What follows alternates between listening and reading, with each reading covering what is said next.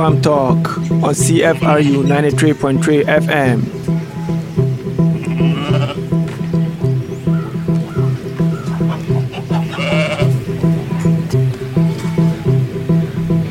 Welcome to another edition of Food Farm Talk, where we celebrate food and honor those who champion the cause of food in society.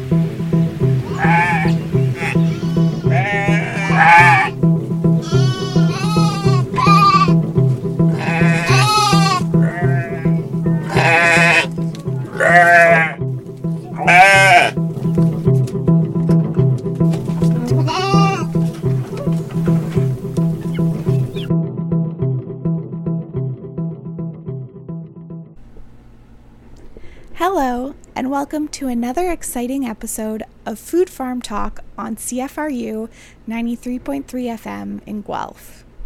I'm your host, Emily Duncan, and the show is also hosted by Abdul Rahim Abdullahi.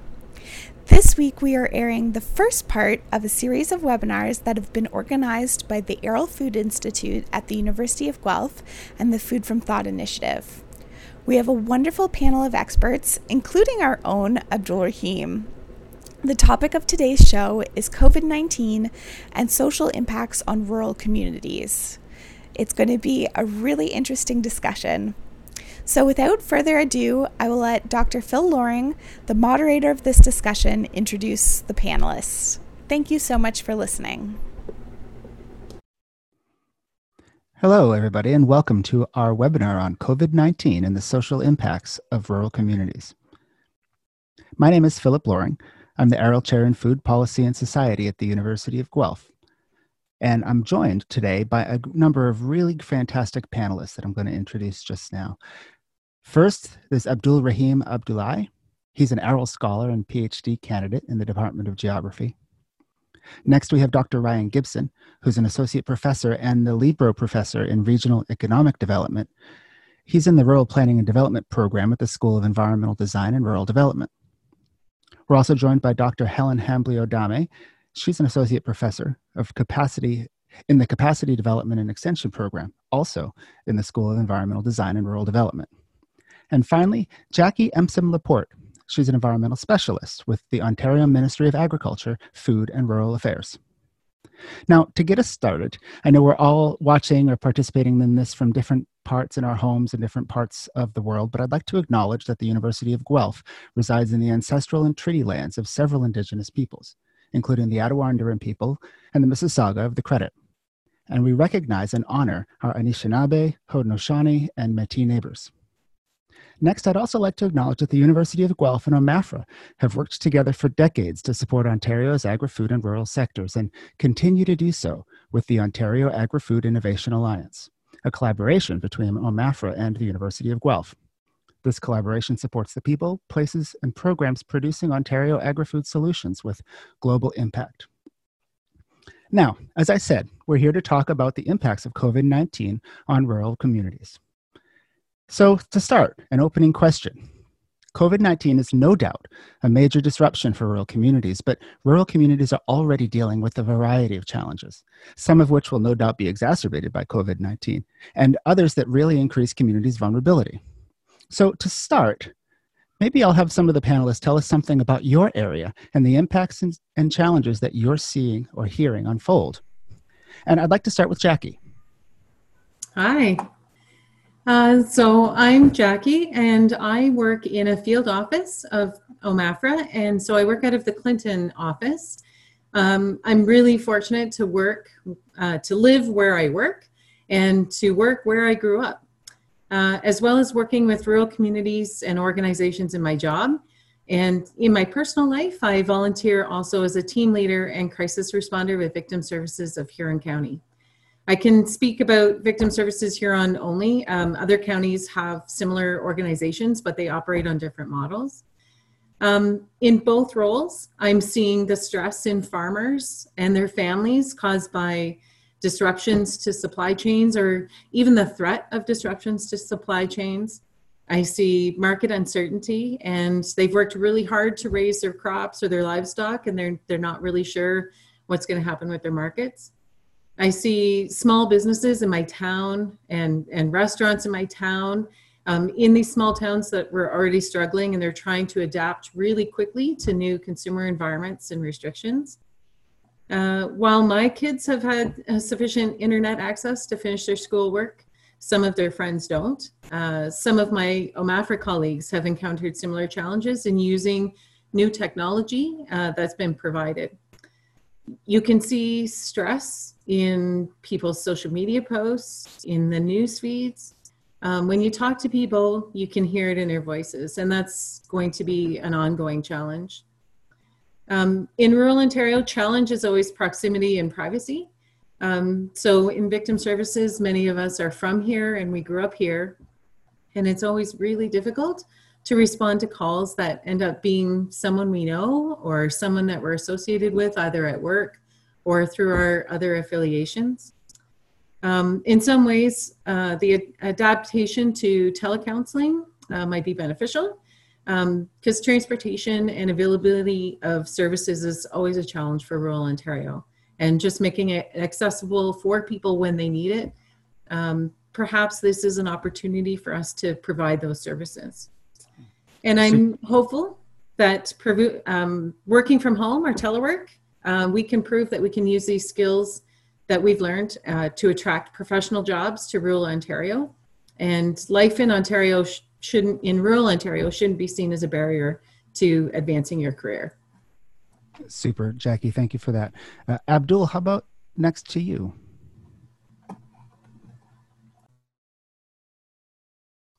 And you're muted, Abdul. Okay, thank you very much for actually inviting me to participate in this webinar. I'm really happy to contribute my thoughts to this unprecedented times in our lives.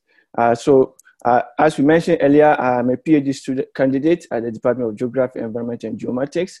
But part of the work I do is actually trying to build the capacity of rural communities, mostly through my interest in food and agricultural development.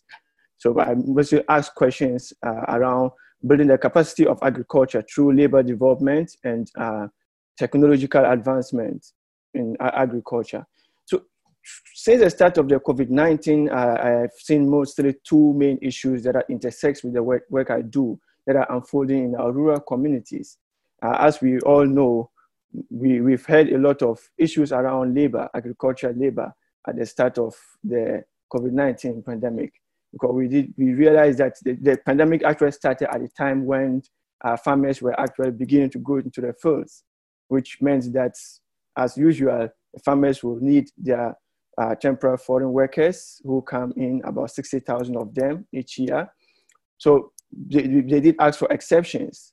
The one interesting thing about it is the fact that even going beyond the temporary workers who come in, the Canadian agriculture sector still has labor shortages. Year in, year out, we've seen that there's still more than about 16,000 labor shortages. And this year, we've seen the numbers are still around 10,000 labor shortages in the sector. And this has implications for rural communities because for most part, most of these farming jobs are in our rural areas. And we've seen that the virus has actually worsened the situation as people are reluctant to go out to work, which means that we may compromise the food that we produce in our rural communities and to a larger extent change some of the dynamics in the rural communities. Another interesting thing regarding this, which intersects with my work, is actually building on these labor shortages, is the fact that we have seen that farmers are beginning to look for solutions. So farmers in both rural and urban areas. And one area that we have seen that farmers are actually moving towards is trying to use technologies to offset the labor shortages in our rural communities. And we do know that from the labor shortages to disruptions in our food chain, and the outbreak has actually put a strain on rural agri-food sector, like in our supply chains, especially for small-scale farmers. And we are also seeing small-scale farmers with the supply chain being disrupted, looking to internet platforms to actually connect with consumers so that they can sell their food. So which means that farmers are actually moving a little bit more towards technology in order to actually, let's say, recover from this pandemic. And we've seen a lot with CSAs, like going online. We've seen a lot with consumers connecting. So there's a silver lining to it, because over years, we've seen the agriculture sector being disconnected with rural communities.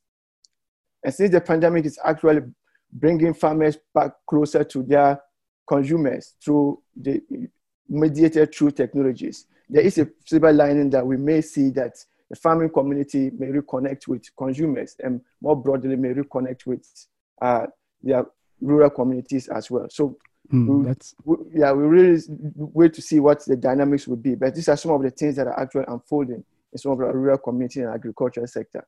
That's really interesting, Abdul. Ryan, let's talk to you for a minute. Yeah, it's great to be here and be able to join for this really important conversation.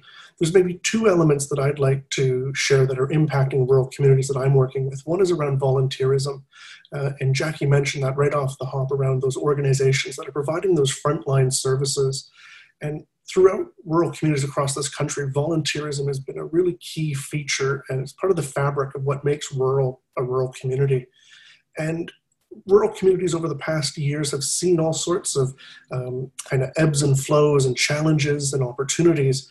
But at the moment, rural communities are challenged in how they respond during the COVID-19 crisis. We have seen all sorts of challenges related to the isolation that sometimes comes. During COVID-19, the ability for individuals to volunteer their time, whether that's to assist with a Meals on Wheels program or young activities for young people, or whether that is with the community library or other public spaces, this has all been compromised under the COVID-19 measures. We also have a number of nonprofit organizations that have had to rethink how they do service delivery and how they build on their commitment to the people that live in their communities. And this is still unrolling. We're still figuring out how this all is going to take place, but it's really exciting to see some of the innovation that has emerged from our rural leaders and rural communities around this front. The second piece I'd maybe mention, Phil, is around newcomers. And Abdul mentioned the seasonal agricultural workers that may be involved in agricultural production in rural areas. But rural communities continue to attract and to welcome newcomers, whether that's new immigrants, refugees, or maybe it's urban residents that are moving out of the city and into our rural communities. And over the past couple of months, these are really difficult times for newcomers that are moving into smaller communities. This pandemic has caused a disruption in terms of the supports for newcomers. It's challenged just the ability to tap into that social fabric, to be able to participate and to volunteer, to have your children engaged in extracurricular activities. And this is enhancing that sense of isolation that's taking place within rural communities. And these are two of the kind of key things that I've been working on over the past few months with rural communities across the country around newcomers and volunteerism. Super. Thank you, Ryan. And Helen. Yeah, hello, everyone. My name is Helen Hambley-Odame, and my area of rural research is primarily in the area of connectivity, internet connectivity and broadband services into rural areas and regions. And during the COVID-19 crisis, we can see how essential broadband has become for every single Canadian, urban and rural. And yet we have to acknowledge that even what we're doing here today, which is speaking on video conference with a number of different speakers, would actually be quite impossible in many rural areas across the country. And we have a digital divide coming into this pandemic. It has made some of the crisis more difficult in terms of adapting livelihoods as we all stay home.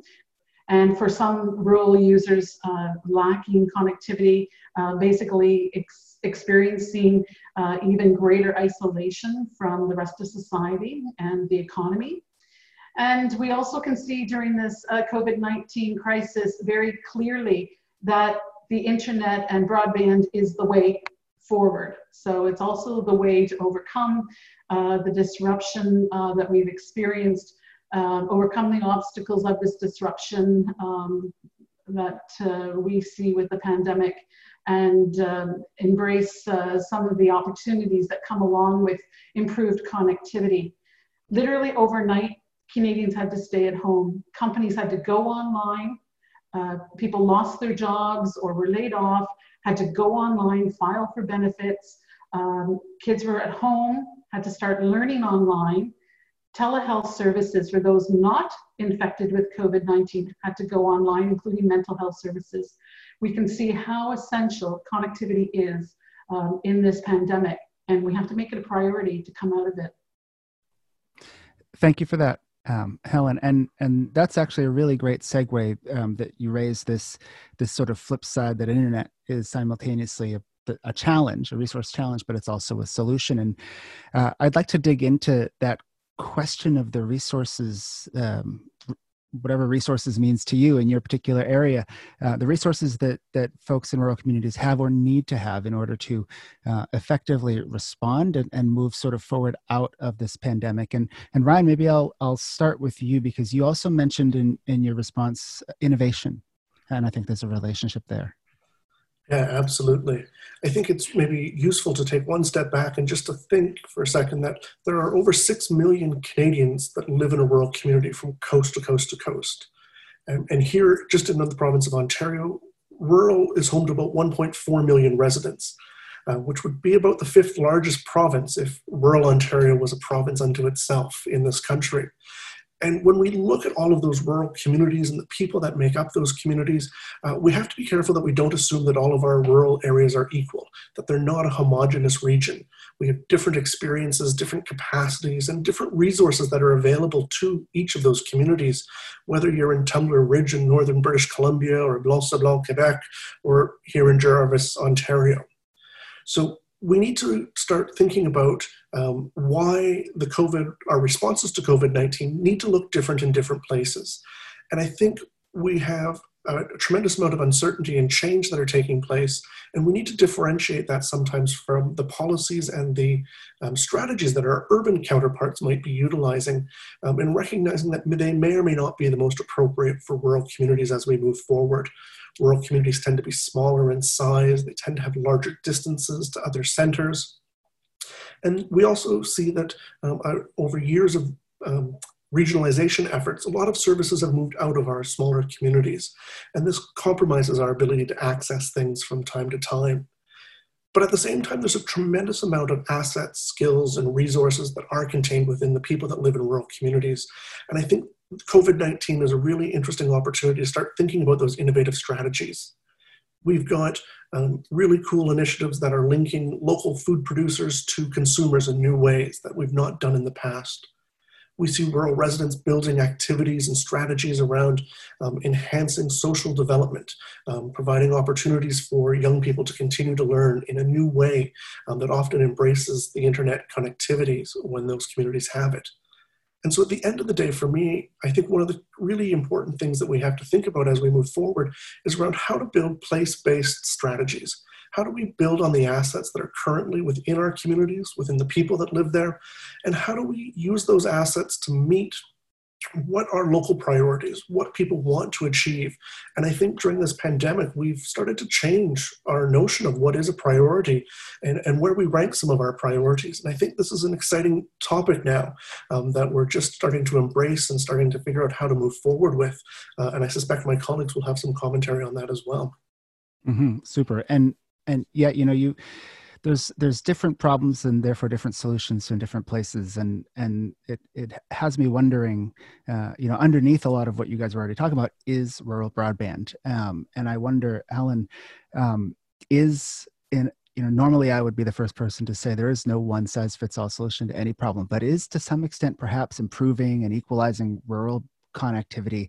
Is that a start? Is that a one size fits all? Obviously acknowledging that the challenges are different even for that from place to place. To some extent, I'd agree, Phil, that it is a ubiquitous strategy. It's needed everywhere. It's not just a basic service objective here in Canada for all Canadians. So the statement is not just for those who live in urban areas, it's for all Canadians. But the strategies of how to get there and what's actually built and how it's going to be used are going to be very regionalized. And that's also going to create an economy of scope and scale in a rural area that makes that kind of investment in broadband infrastructure affordable for both private sector and public sector investors. So the strategies are going to be grassroots and tailor-made for the local context, ideally, but not necessarily on a single community level. That could be very expensive. So collaboration as a region tends to be the way that broadband networks and next generation connectivity is being developed. It's also very important to make efficient uses of resources in this area. While laying fiber cable is infinitely less expensive than building a highway or a bridge, it's still quite expensive. And we have to use resources wisely. Even at the household level, our data shows how crucial connectivity is to saving Canadians money in rural areas as well as in urban areas. Surprisingly, there's about 60% of households in rural areas who run a home-based business that could be very micro to being a small or medium-sized business from home, from the farm or from the residence. And these types of economic activities are quite crucial for the livelihood of rural people, and they're often not recognized. We don't collect data about them necessarily very well. We don't understand their needs, and we don't necessarily appreciate how seasonal some of these home-based businesses are as well.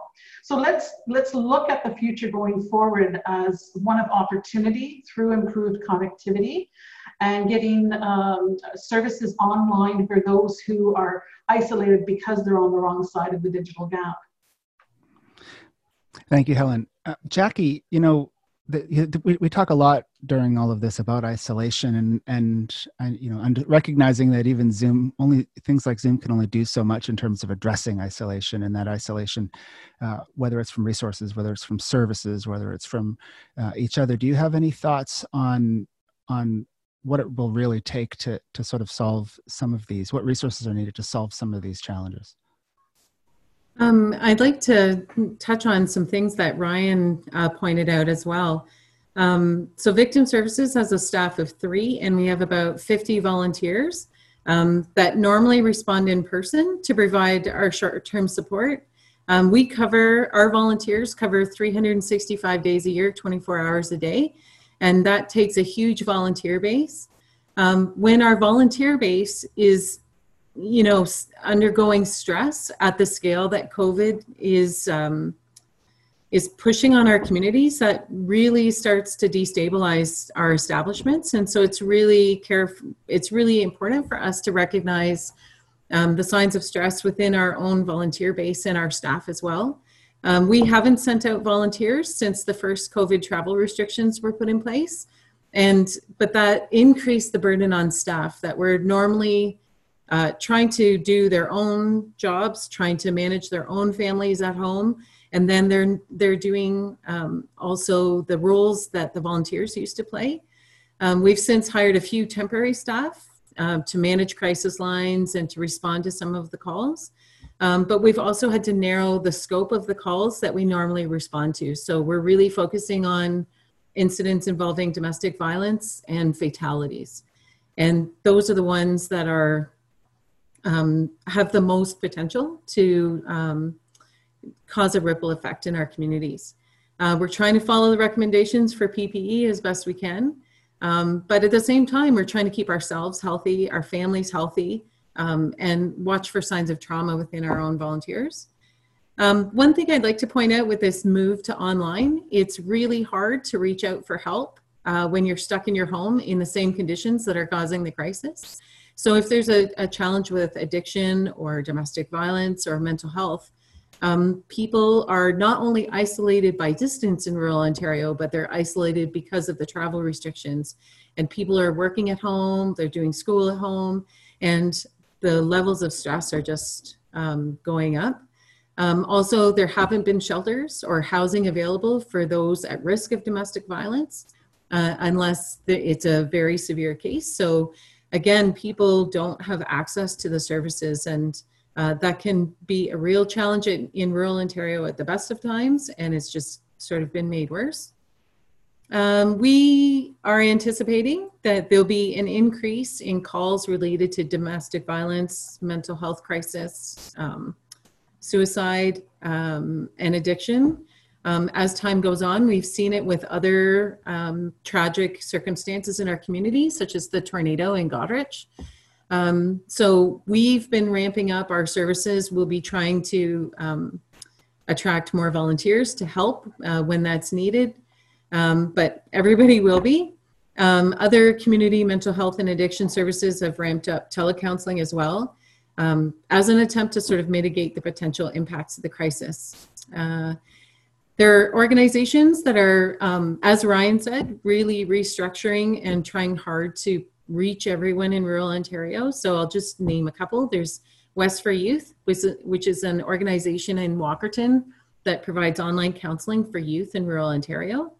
Community Mental Health Services and Choices for Change, that organization deals with addiction services. They're offering online counseling and group therapy for families. Do More Ag Foundation specifically appeals to farmers dealing with mental health issues and their families. In the Know is a mental health program developed for farmers by Dr. Andrea Jones-Bitton at the University of Guelph. And there's also the Mental Health First Aid course offered by CMHA. But rural isolation is and always will be a challenge. So while the internet telecounseling offers some opportunities, there's also some real barriers. So that wraps up our show for today. Thank you so much for tuning in to our rebroadcasts of these series of webinars that have been organized by the Arrell Food Institute at the University of Guelph and the Food from Thought Initiative. Next week, we will finish this discussion on the topic of COVID-19 and social impacts on rural communities. Tune in next week for our rebroadcasting of this two-part webinar during our weekly Food Farm Talk shows, airing Thursday mornings at 10 a.m. on CFRU 93.3 FM. We hope you will listen in next week. Thank you so much, and take care. So that wraps up our show for today. Thank you so much for tuning in to our rebroadcasts of these series of webinars that have been organized by the Arrell Food Institute at the University of Guelph and the Food from Thought Initiative. Next week, we will finish this discussion on the topic of COVID-19 and social impacts on rural communities. Tune in next week for our rebroadcasting of this two-part webinar during our weekly Food Farm Talk shows, airing Thursday mornings at 10 a.m. on CFRU 93.3 FM. We hope you will listen in next week. Thank you so much, and take care.